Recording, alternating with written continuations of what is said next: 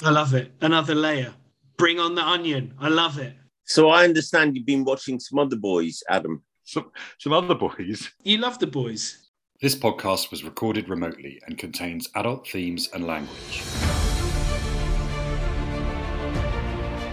Hello and welcome to TV DNA Obi-Wan Kenobi Episode 3. My name is Adam Hemming and I'm here with my good friend Neil Shepek. People are not all good, Adam. Be mindful of your thoughts, Anakin. They betray you. Great stuff. There we go. Obi-Wan Kenobi quotes coming at us. What did you think? Oh, actually, I've got a question for you first, Neil. Did you know that Obi-Wan also trained Luke Skywalker in etiquette? He had terrible table manners, so he told him to use the forks. Oh, Adam. I know you're a dad, but dad jokes. So That's a Simpsons joke. Use the forks, Luke, or use the fork, Luke. That's a Simpsons joke. That's so old. Yeah, I'm sorry. I couldn't resist it. Just, Very good. what did you think of Episode 3? You asked for more Darth Vader. You got some. Yeah, I did. And to be honest, I wasn't really satiated. I wasn't really happy with what I was given. But I've been thinking about it. I've watched it twice now. And I think the first time I was really disappointed because I didn't get some huge... Well, we got some action. But obviously, Vader and Kenobi can't have a massive battle because that happens later. I was really happy to see Vader. And there's also other characters being teased, which we'll come on to. But no, I enjoyed the episode. I'm loving the development of Leia's character. So I was a bit disappointed, but I still enjoyed the episode. I really enjoyed this. I thought there was some, again, more great Star Wars-ness. And Indira Varma, I always rated as an actor. So great to see her in the Star Wars universe. It was a nice twist from the trailer where we expect her to be an Imperial officer to finding out that actually she's on the good side. And where do we know her from, Adam? All sorts in Indira Varma, but Game of Thrones, obviously, is one of the big ones where she performed alongside Pedro Pascal, our Mandalorian. So, yeah, she's got some good links in the old Star Wars universe. I thought her performance was great. I do have a few narrative questions there, but yeah, I thought she was brilliant and a fantastic addition to the Star Wars universe. Let's just start from the very, very top. You know my obsession with opening credits. Well, it happens very quickly, this one, but once the sand settles on the word Obi-Wan Kenobi, I spotted that the I is a lightsaber. I can't believe I didn't spot that. I'm going to look back. Do you think that was just this episode, or have you looked back and it's all of the episodes? I haven't looked back, but it happens so quickly because the sand kind of comes across and you get the word Obi-Wan Kenobi, and then it's straight into the episode. So it's really, really quick. But yeah, I just thought that was a really lovely touch. Well spotted. Yeah, that's awesome. So we open with Obi-Wan trying to commune with Qui-Gon Jinn, which he's failing to do. Qui-Gon's not appearing to him. Well, this opens up the amount of characters that are being set up in this episode. There's at least 3. So Qui-Gon, yeah, if we can have this conversation. So I wonder whether Liam Neeson is going to appear at some point. I feel like I'm being teased with that possibility. But there was 2 other characters. One is Quinlan, Quinlan Vos, who is a Jedi that has been mentioned before. He was a very kind of minor Jedi in the prequels, but he's been in quite a lot of the comics, etc. Obi-Wan, when he's in what was supposed to be a safe space, says Quinlan was here. So I think he's going to come. And there's an actor whose name I didn't write down, but there's an actor who has got a question mark on certainly his Wikipedia appearance. We know he's going to be in the show, but we don't know who's going to play, and he'd probably be amazing as Quinlan. And then also there was like a mini monologue with Obi-Wan and Leia where he talks about he was taken away from his parents when he was really young, but he seems to remember a brother I mean, there's so much being set up there for characters that potentially can fit into this narrative. And to be honest, because I was slightly disappointed with the amount of Vader action, I wanted something like Rogue One, where Vader just came in and slaughtered. I wanted something like that. But to be honest, these characters that are being teased, that does make me want to watch it more and more. Yeah, no, I'll just pick up on a few of those. So I definitely agree. I'm expecting Liam Neeson to appear in ghost form. Just the fact that Obi-Wan is attempting to commune with him already a few times and is going through such an emotional turmoil. He needs the guidance of his Jedi Master. So I'm predicting maybe episode 6 is when we'll see Qui-Gon Jinn popping up. And yeah, Quinlan Vos, not a character I know very much about, had to do a little bit of digging, but a Jedi Master who had the ability to see the history of objects. Yeah, he could touch objects and find out basically, what circumstances they had encountered. Kind of almost the memories of the objects. But he's helping younglings, helping young Jedis to escape and stay safe is what he's doing. So yeah, expect that we'll see him at some point, somewhere, whether in this series or another. But I think this was also confirmation, the first confirmation that we've had that he's still alive following Order 66. I don't think that's ever happened before in a Star Wars entity. I might be wrong about that. Don't at me. And then, yeah, Obi-Wan Kenobi's brother. Again, I don't know whether there's ever been mention of this before, whether this is a brand new revelation. Definitely opening up some potential future storyline avenues with that. No, I don't think we've ever heard anything within the whole canon. I've gone through Clone Wars and Rebels and all of that. I've never heard of Obi-Wan talking about family. So I think this is a seed that's being planted. Let's get back to these opening scenes of the episode then. So Obi-Wan's getting these memories of people, he's hearing things from people like Reva, from Yoda, from Anakin, from Qui-Gon, and it's all being intercut with Darth Vader being assembled, with the various bits of his outfit being put on. And it all ends with Obi-Wan saying, "He's coming, Master." So we're being trailed at the very beginning of the episode that there's going to be some meeting of these two characters again. We then cut immediately to Darth Vader, and it turns out he lives in Mordor. What's the name of the real place? It begins with an M as well, and that's why I can't remember it. I think it's Mustafar, which is the planet that they fought on, which is quite a sort of a dark twist that he's kind of built his castle on Mustafar, but it did feel very Mordorish. It definitely did. It just needed a big eye at the top of his castle. I was really excited. I wanted to see more Vader, and the initial Vader was very satisfying. And I liked the conversation with the third sister and setting up that kind of power struggle between her and Frisbee Head. I don't know if he's got a name. The guy with a big round thing on his head. I think we know him as the fifth brother, but I don't know that he's got. Okay. I don't know if we've learned his name yet. For now, he's Frisbee Head for me. I do think, what is the point of Hayden Christensen? Is he just a David Prowse? Is he just literally wearing the costume? Because whenever you see him in the Bacta tank, he's obviously hugely made up, and he looks like he's been in water for far too long and very wrinkled. And then he's in a costume, and James Earl Jones does the voice, which is perfect. I love that. But what is the point of Hayden Christensen in this? I think it's a really good question, and one that people have been asking since the prequels came out. But sorry, Hayden. I'm really sorry, Hayden. I don't mean that.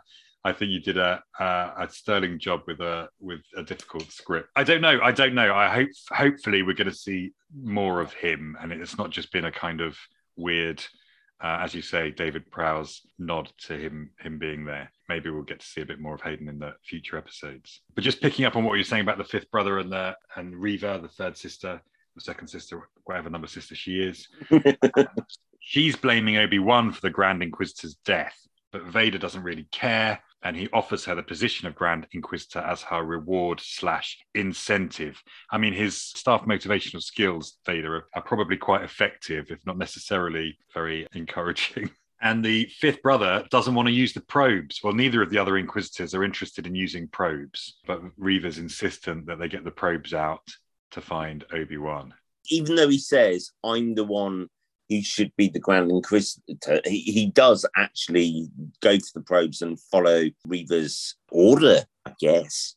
Yeah, because it was the right call, I think, ultimately. That power play between the two of them, I think, is going to continue, I'm sure, throughout the next few episodes and gives Reva a little bit to work with here. The next note I've made is what fantastic visuals of landscapes there is in this. I mean, literally, the locations that they've been shooting at are just beautiful, absolutely beautiful. But that brings me to, who does Obi-Wan see in the desert? And do you think that was real? So this is on Mapuzo, which is the mining system. I think he saw a vision of Anakin in the desert. That's what I thought it was. And I think it's a symptom of the shock and trauma that he's experiencing. He's definitely going through some sort of difficult times. And again, I think Ewan McGregor's playing this really brilliantly. They talk about what the Force feels like on the way to Mapuzo, and he says safety. And the fact that he's not really been able to use the Force because he's hiding is obviously part and parcel of that thing. And then adding on top of that, the fact that he's just learned out that Anakin's alive. I really loved the way he described it to Leia, that it's like when you're in the dark and you turn the light on. I thought that was such a simple but beautiful way of describing, I guess, that feeling. And Obi-Wan fixes Lola on the way, Leia's robot, which is good. They have a conversation about lying people and the Empire, and not everyone being good and not trusting people, which Leia completely ignores when she flags down this passing vehicle. Yeah, just not listening at all to Obi-Wan. What I loved about that is that she's an absolute force. And we know that, sorry, no pun on Force, but she's so strong and she is throughout the canon. And I'm just loving how they are filling us in on her childhood and how she's become so strong. With Tala, we'll come to Tala. She clearly takes some inspiration from Tala, and she clearly has trust and inspiration from Obi-Wan. And that's what we're seeing. And I'm loving that. I'm actually really loving what they're filling in, because, yeah, they're filling in Obi-Wan's time. And I'm also hoping, although there's been no teaser of this yet, some Darth Maul. But the relationship with Leia, also the growing up and childhood of Leia, and also what potentially they're going to be developing with Vader or with Anakin. I love the fact that he said, don't speak. What? I'm not allowed to speak or can't speak? No, just don't speak. And then she just speaks. And she sorts it all out. She solves the problem they're in. YouTube threw up a Carrie Fisher video for me. I looked back on her whole career, and they talked about Leia a lot in that video and how she was quite revolutionary at a time because, you know, this was a strong female character in a sci-fi show who knew her own mind, who was sarcastic, who held her own and was a leader and was strong. And I think that this young Leia, I know there's been some criticism from some fans, but I personally think the actor's great and I think the character's great, and I'm enjoying getting that early viewing of Leia. I completely agree. I think she's the new Grogu. So we get this Freck. We meet Freck, who's an alien on Mapuzo, voiced by Zach Braff of Scrubs fame. And he seems friendly enough, Freck. He's pro-Empire. Stops to pick up some stormtroopers, but later we find out that he's turning them over basically at the checkpoint. So again, Obi-Wan was right not to trust him. Well, he was saving his own skin, because you get to a checkpoint like that, you either try and help them and then they're found to be undesirables and then you get fucked over, or you say to them, I'm not sure, and then you save your own back. On the way, we get this chat about stormtroopers hunting for a Jedi. Obi-Wan and Leia are passing themselves off as Luma and Auden, farmers from Tall. But Obi-Wan slips up and calls her Leia, and then covers it by saying that he sees her mother in her face. I mean, that was beautiful and so cleverly done, because obviously he was quick thinking, but also he obviously remembers Padme. And it meant Leia realised that Obi-Wan knew her mum. Her real mum. And so much so that she suspects that Obi-Wan might be her real father. And he says he wishes he was, but he's not, which is all really, really sweet. Anyway, we get to the checkpoint and Frex turn them over. The assault droid turns up. Obi-Wan deftly takes out a load of stormtroopers. One of them gets chopped in half by the energy fence, which I thought was really, really great. Loved that.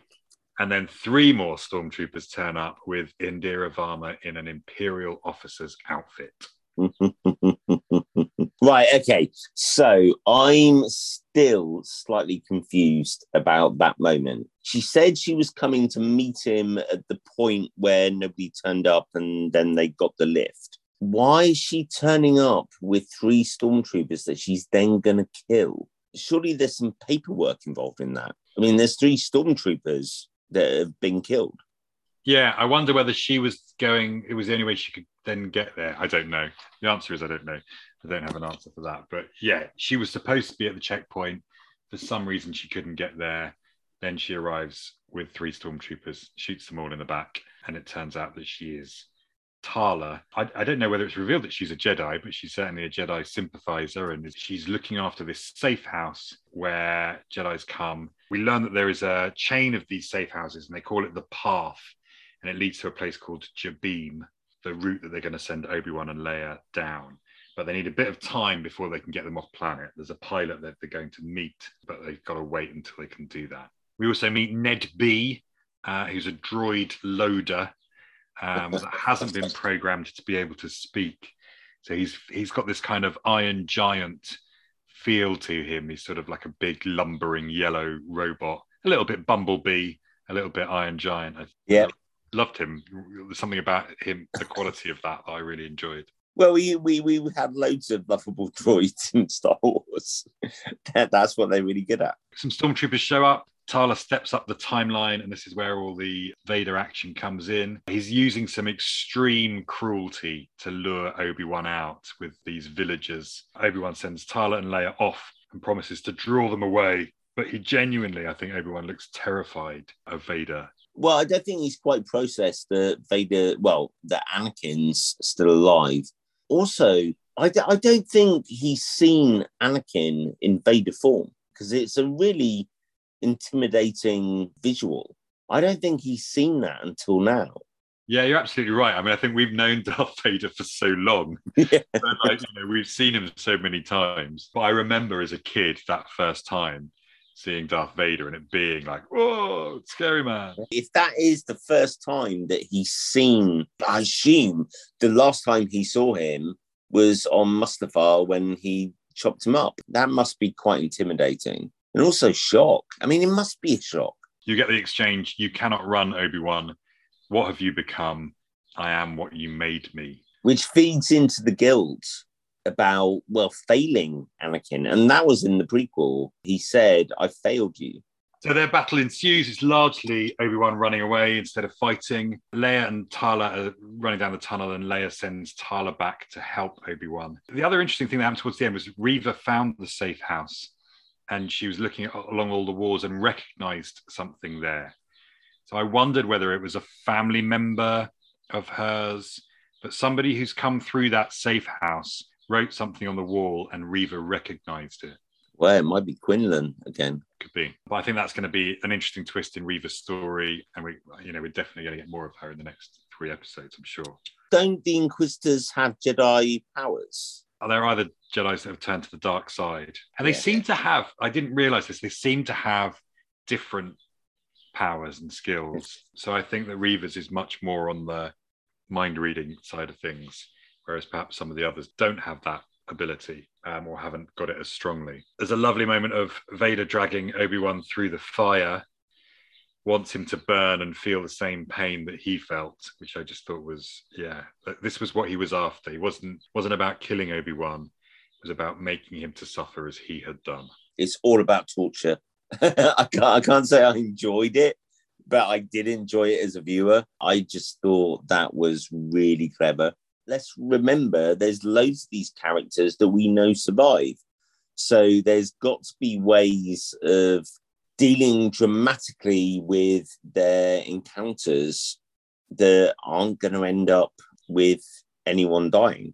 Yeah, and I think we have to see, don't we, that Because by the time we get to it, A New Hope, Obi-Wan doesn't really believe that Anakin can be saved anymore. So I think that this is taking us down that road, isn't it? Also, in A New Hope, he's prepared to sacrifice himself, and he does. So there has to obviously be a mind state and an understanding of what needs to happen. And I wonder whether Obi-Wan thinks, actually, Anakin can still save the Jedi. Yeah.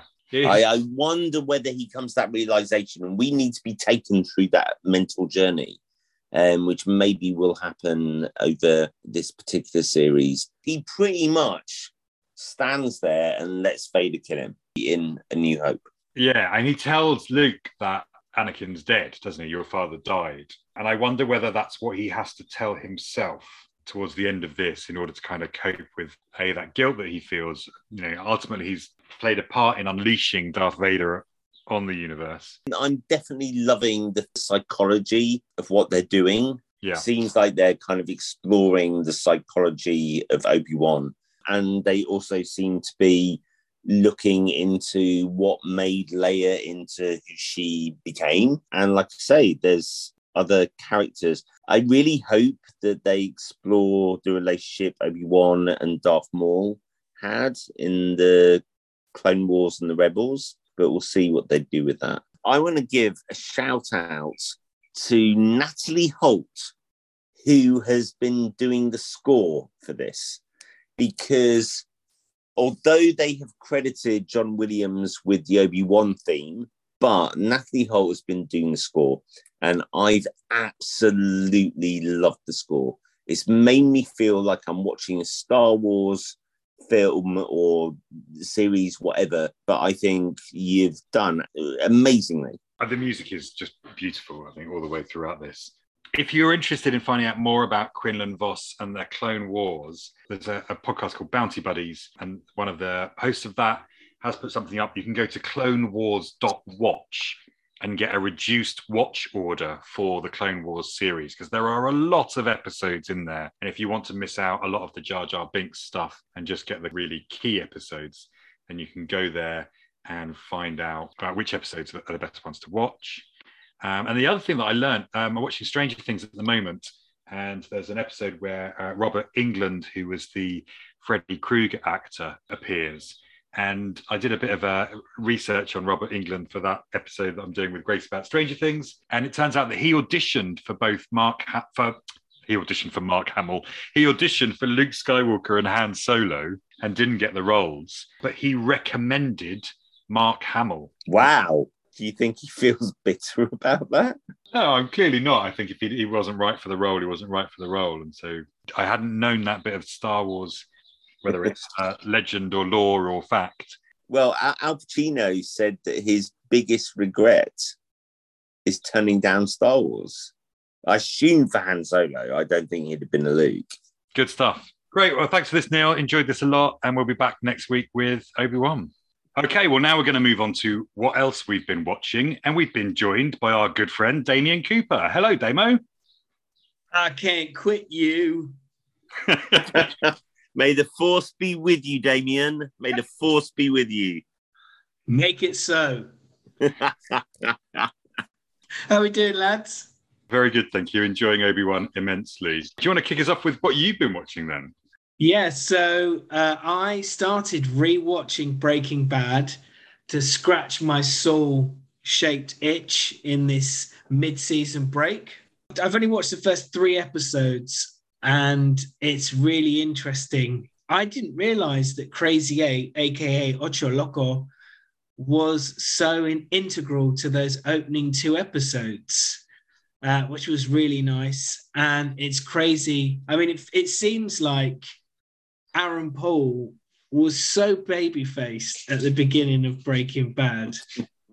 He looks like he's about 15 years old. He doesn't look like he graduated high school a few years ago. It's a slow process. There's a lot to watch. I think I might go beyond us seeing Saul again. Was it episode 7 of season 2? The eponymous Better Call Saul. I might go beyond. We'll see how that goes. But I also have fallen down another Better Call Saul rabbit hole since us three have met. And it meant that I went and rewatched that opening scene of season 6 where we see through Saul's palace. And I don't know how I missed this the first time around, but obviously I wasn't to know that this was important. Two of the exciting things that stuck out most to me were the painting in which all the post-it notes were hid behind was seen carried down the winding staircase, and also the little black book. A couple of pages were thumbed through and it was chucked in a box that seemed to be just rubbish. So they didn't realize what they had. And that then sent me down a further rabbit hole, which was some people think that they've managed to break the code online within the black book. So I'll find the video link on YouTube to share, and also the Reddit account of the person who went to the effort of breaking it down. So we do see in that opening scene a couple of pages at the beginning of the book, which are different to the pages we see when Kim and Jimmy flip through it in the vet's office. So it's very exciting, and lots of fake numbers, as you can imagine, in American shows, 505, blah, blah, blah, to stop people actually ringing those numbers.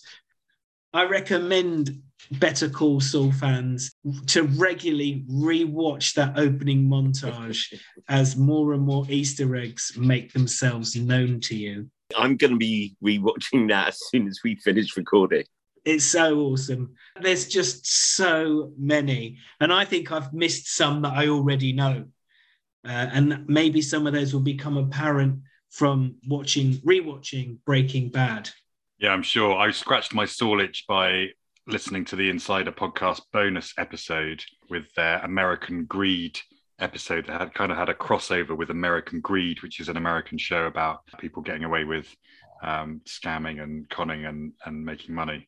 And it was great, really, really brilliant. And then I will pop that video in the podcast description as well. I'll pop a link to that in there as well. Thanks for sharing it with us on the WhatsApp group, Adam. I thought the performances from the Kettlemans was amazing. So good. Yeah, I loved it. I thought it was brilliant. I have also been watching a Netflix original called The Pentaverate, which is a Mike Myers vehicle in which Mike Myers plays just about every character.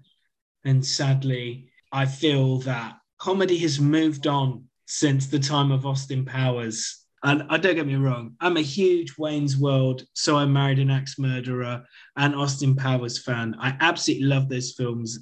But anything post that, The Guru, all that, it's just not good enough, I'm afraid, Michael. Disappointed. Try harder. What's the show about? Good question. I watched it and I'm still not sure. No, it's about a benevolent secret society of 5 super human beings, hence the name The Pentaverate. And they're all people from various levels of history. I think there's time travel. It's just, it's dated is how I describe it. The comedy is dated. I just feel like that's something that might have worked in the 90s, early 2000s. But to remember, Austin Powers came out in 97. That's 25 years ago. And also, there was the Eddie Murphy era where he would play lots of different characters, etc. And again, I think that has just passed. I'd agree. Absolutely. And I also just quickly say I am still watching Tehran. Still amazing. Adam, are you keeping up to date with it? Yeah, I watched the most recent, there's a new one out today, but I watched the one before that last night. Enjoying it a lot. Some good twists and turns again.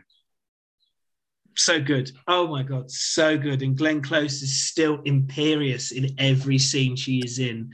And that is taking nothing away from the other actors who you might not recognize, who are also exceptional. The other thing of note that I've been watching is Our Flag Means Death, which has been renewed for season 2. A couple of days ago, I think it was the official word out. For those who don't know, Our Flag Means Death is comedy starring Rhys Darby as Captain Stede Bonnet, who is a buccaneer, a privateer even, on the high seas.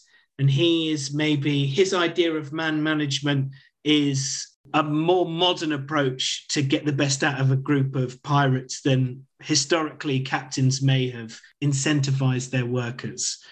And it's good? Yeah, from what I've seen, I've enjoyed it. I like Rhys Darby. Yeah, I like him so much.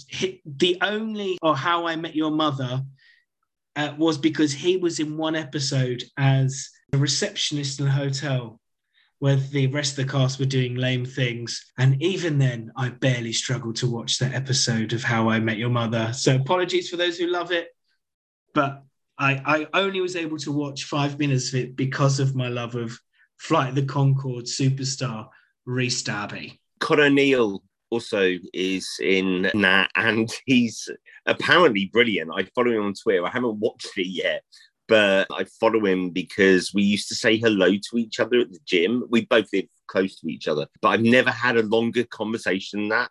So I'm almost thinking about renewing my gym subscription just to be able to bump into it. Well, I probably could on the street, but yeah, no, I've heard that's awesome. Is it like Pirates of the Caribbean? Is it darker than that? Is it less Disney-fied than that? How would you say? I'd say it is a sitcom about pirates, is how I'd describe it. And Stede Bonnet is by no means an alpha male. He is a man who is very much in touch with his altruistic side, definitely stronger on soft skills than he is corporal punishment. I see Ewan Bremner's also in this, who obviously we know from Trainspotting, which is a nice little link to a show that is that we missed on our Coming Soon, but is out now on Disney Plus, which is Danny Boyle's Pistol, which is the story of the Sex Pistols. Have either of you managed to catch any of this yet? No, not yet. Does look pretty good. So if you're interested in that sort of punk era, and I think a lot of the famous people who are around during that time are featured in the show. Stars Maisie Williams and Thomas Brodie Sangster are a couple of the names that you may well have heard of. But I'm going to try and give that a watch at some point, I think. Based on the memoir by Steve Jones from the Sex Pistols, Lonely Boy, Tales from a Sex Pistol. Sounds good. What else have you been watching? A lot of my watching, Neil, has been Stranger Things. Season 4 of Stranger Things came out. We've got 7 episodes, 7 out of 9. The next 2 are going to drop next month. And they're all like around about an hour or more, these episodes. They're kind of feature-length episodes. So I have been immersing myself in Stranger Things, which has been brilliant. And I am recording a separate series of podcast episodes with our good friend Grace and maybe 1 or 2 special guests. Really, really loving that. I have managed to finish a couple of things. So finished Welcome to Eden. This was the Spanish show that I was watching on Netflix about a group of young people going to an island party. They were invited there to promote a drink, but it turns out that some of them get stuck there and end up involved in a whole load of intrigue and different things. It's a bit culty. I described it as Squid Game meets the beach, and I stand by that. But the truth behind the Eden Foundation may still be out there somewhere. There was a couple of twists at the end. There was one that I was expecting, but was still heartbreaking when it landed. And there were 2 or 3 others that I didn't see coming and literally throw everything about the series into question. There's so much stuff that's unanswered in this that there has to be a second season, surely. Overall, despite some plot moments that stretch credulity a little bit, I think it's a binge-worthy show, a great young Spanish cast, and enough intrigue to keep me interested until the end. Is it English speaking or is it subtitles? It's subtitles. I mean, yeah. I speak a little bit Spanish, un poquito. That sounds interesting. Would you say it was a case of Juego de Calamares? Which is Spanish for Squid Games, for those who don't speak Spanish or don't have a Google Translate nearby, which someone might have used to make sure. This is a good opportunity to link to another piece of news about the Squid Game. Have you heard that the Squid Game creator is working on a satirical comedy based on the inception and success of Squid Game? The provisional title for this is The Best Show on the Planet, but it's based on his personal experiences of being catapulted to global stardom. I love it. Another layer. Bring on the onion. I love it. Wow, that has surprised me. So what, is that serious? Apparently that's what he's working on. It will be interesting to see kind of how that has exploded, but it's intended to be a comedy documentary. Like a biopic?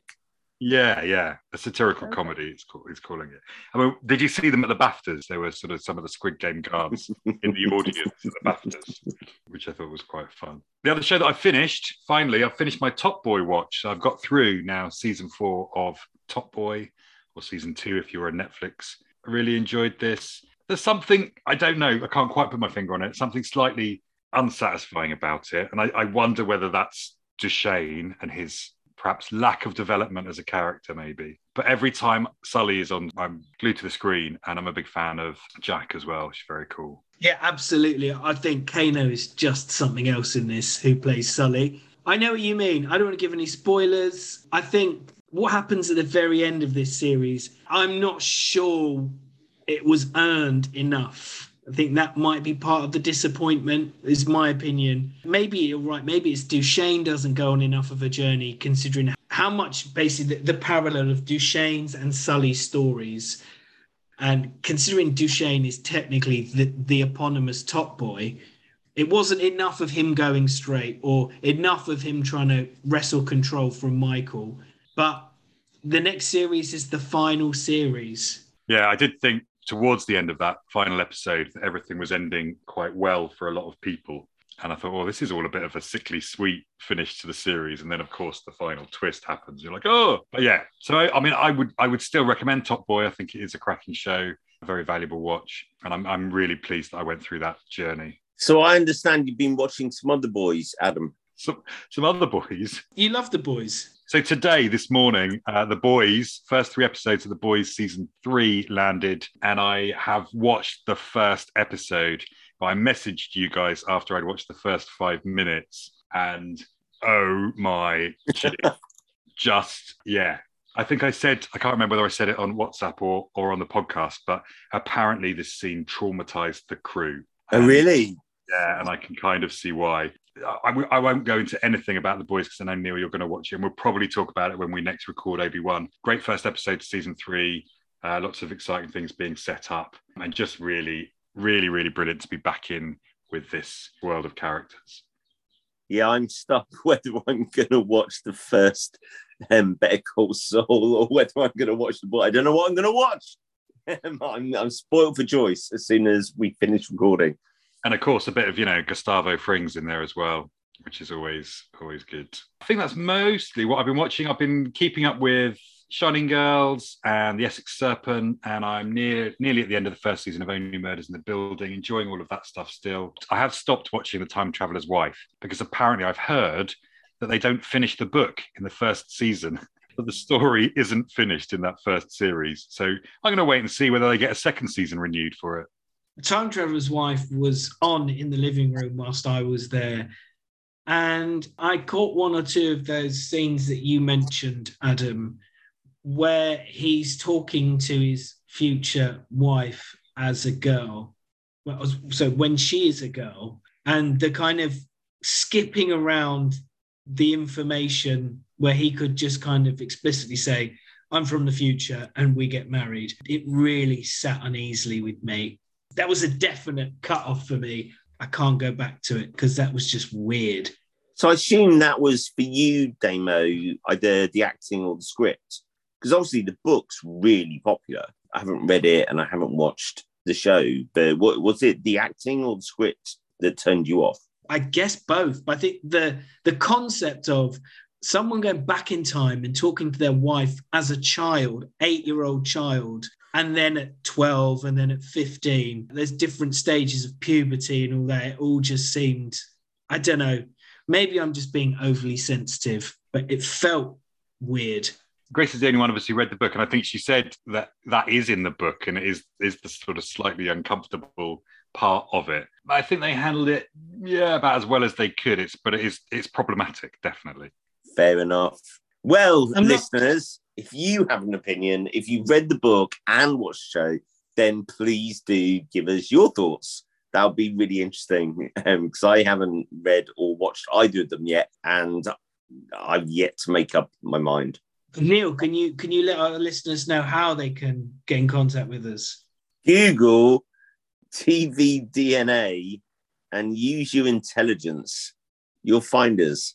We're also at TV DNA Pod on all the socials, so there's that route too. I've got a bit of news for you, Neil, that you might find interesting. Heartstopper, I know you've highly recommended, has been renewed now for 2 more seasons. Amazing!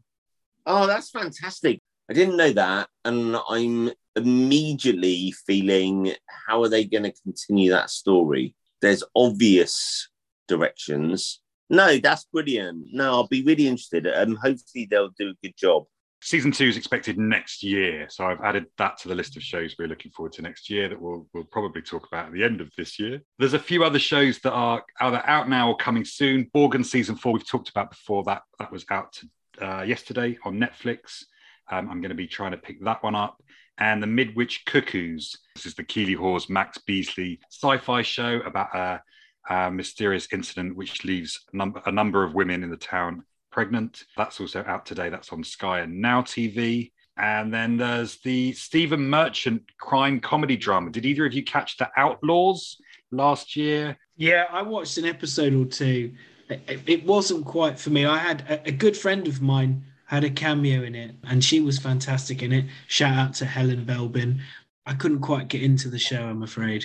Well, season 2 lands on Sunday on BBC One and the BBC iPlayer, and that stars Stephen Merchant and Christopher Walken. So if you are fans of either of those actors, it might be worth giving that a go. You've been watching We Own This City using your super VPN powers, Damo. It's out for the rest of us on the 7th of June, which is next Tuesday, I believe. Are you enjoying it? Yeah, big recommend. I've still got the last 2 episodes to see, but yeah, big recommend. And I would say for those maybe who haven't seen The Wire yet, give that a go.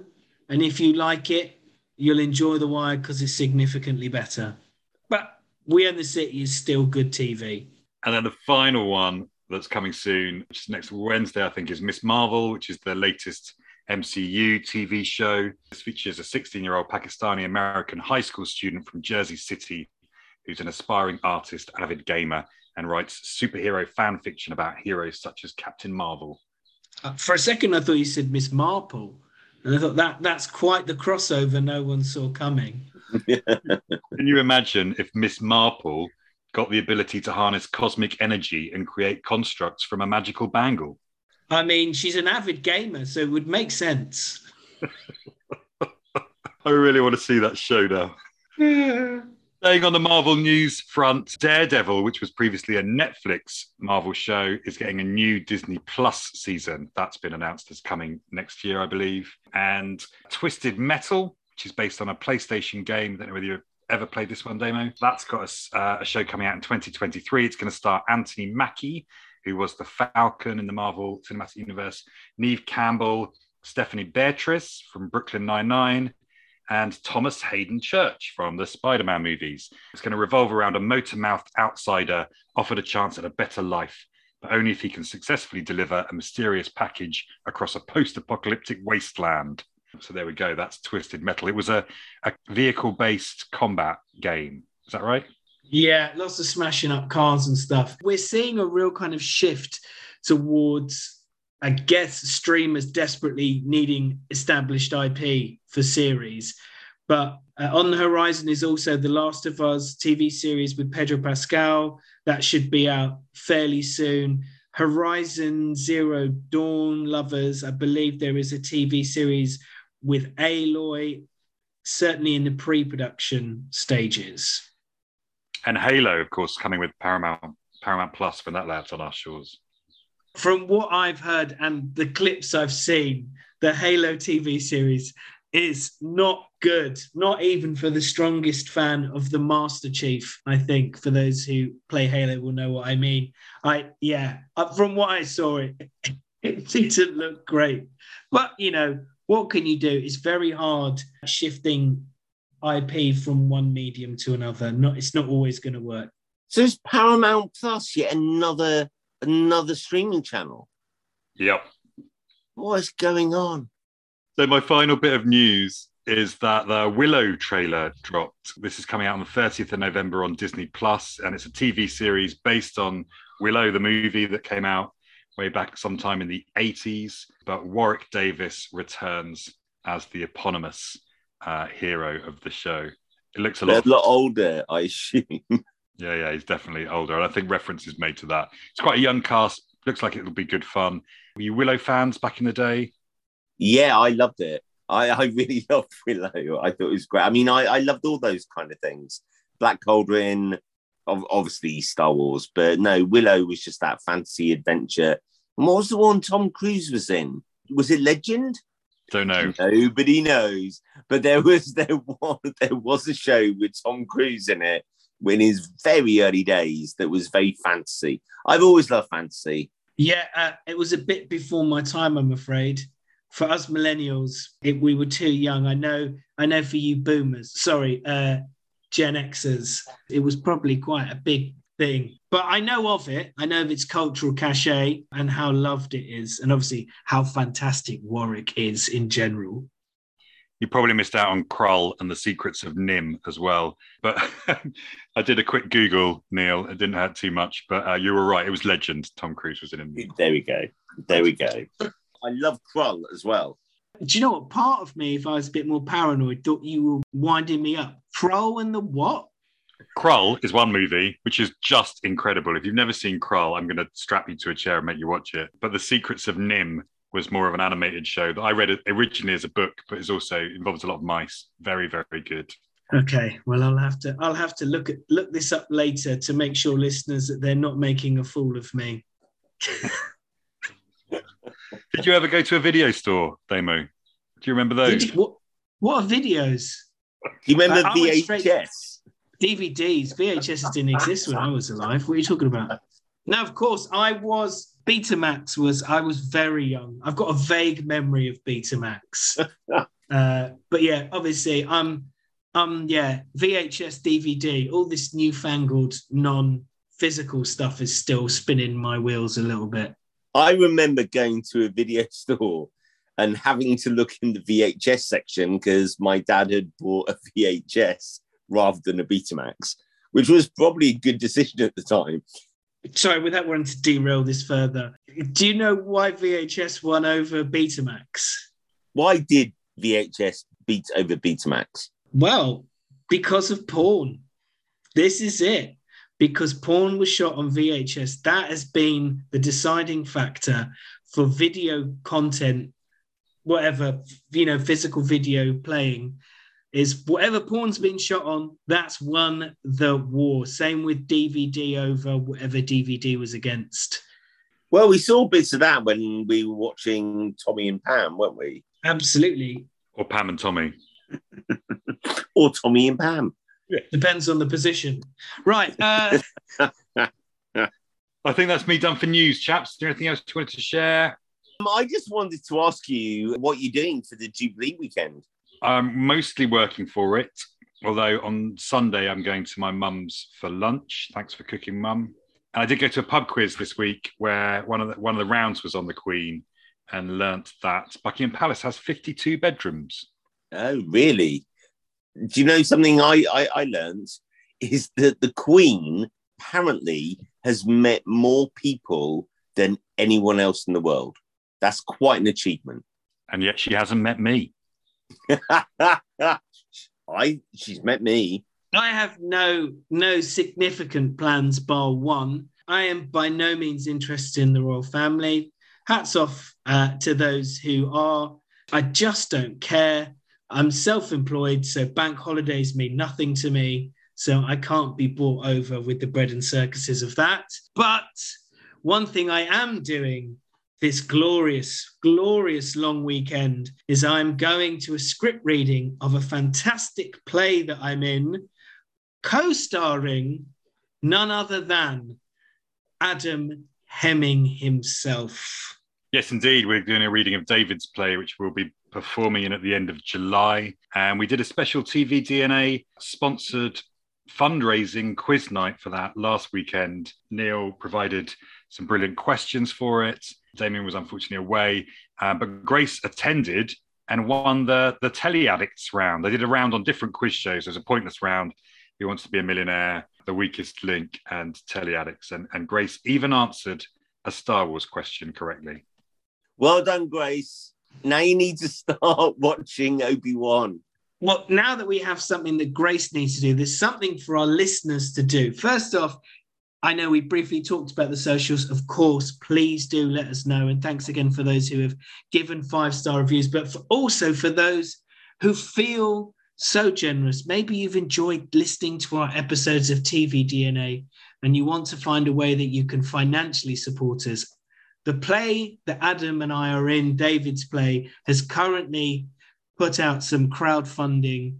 We will put the link in the notes and you too can donate towards a fantastic piece of theatre telling the story of, I mean, how would you describe David, Adam? No swearing. David is a local resident to the theatre that I work at. He has cerebral palsy and he's kind of a mainstay, and he's been involved in so much stuff that we've done at the theatre over the years. He's got a really wicked sense of humour. So this is going to be, it's being written up as a backstage comedy, and it should be a very, very funny show. So yeah, but also really important in terms of showing his difficulties in his communication and the way that he lives his life. So eye-opening and humorous at the same time. How do you describe his disabilities? So cerebral palsy means that he's wheelchair-bound. The main thing with cerebral palsy is that the brain doesn't connect with the body. So although his brain works fine and his body works fine, his brain can't tell his body what to do, which means that he has mobility issues and he has communication issues because his speech is affected, and he has quite sort of serious speech issues with that. I've known him for many, many, many years, so I've become accustomed to how he speaks and can understand him reasonably well. We've created one show with him before, and so this is the second one that we're doing. But yeah, he's a force of nature. No, he's an amazing individual. And that play is going to run in the last week of July. So for those who can make it down to East London in the Docklands, you'll be able to see it. But I'm assuming for our international listeners who want to see Adam in a fantastic, some will say commanding lead role, and me as a stereotypical Egypt, you will also probably be able to see it streamed online. That's correct. We're live streaming 2 of the shows, and we'll put a link to the Spaces website and the stuff in the podcast description of this as well. Right, chaps, 39 days left till Better Call Saul returns. I'm counting I'm so excited. down. I did a little Wallace. None of the listeners can see that. For those who know Wallace and Gromit, when Wallace gets excited, he does a wide grin and he does a kind of double-handed motion that maybe could have been the sort of scene that would help VHS win over Betamax. But yeah, that's basically what I did. Well, it's been great to have you back after that short break, Damo. Hopefully we'll see you again soon. Yep. And Neil and I will return with more Obi-Wan Kenobi next week. But for now, may the Force be with you. Make it so. You're a wizard, Harry. I don't know which one works. Bye. Hello and welcome to TV DNA. Oh.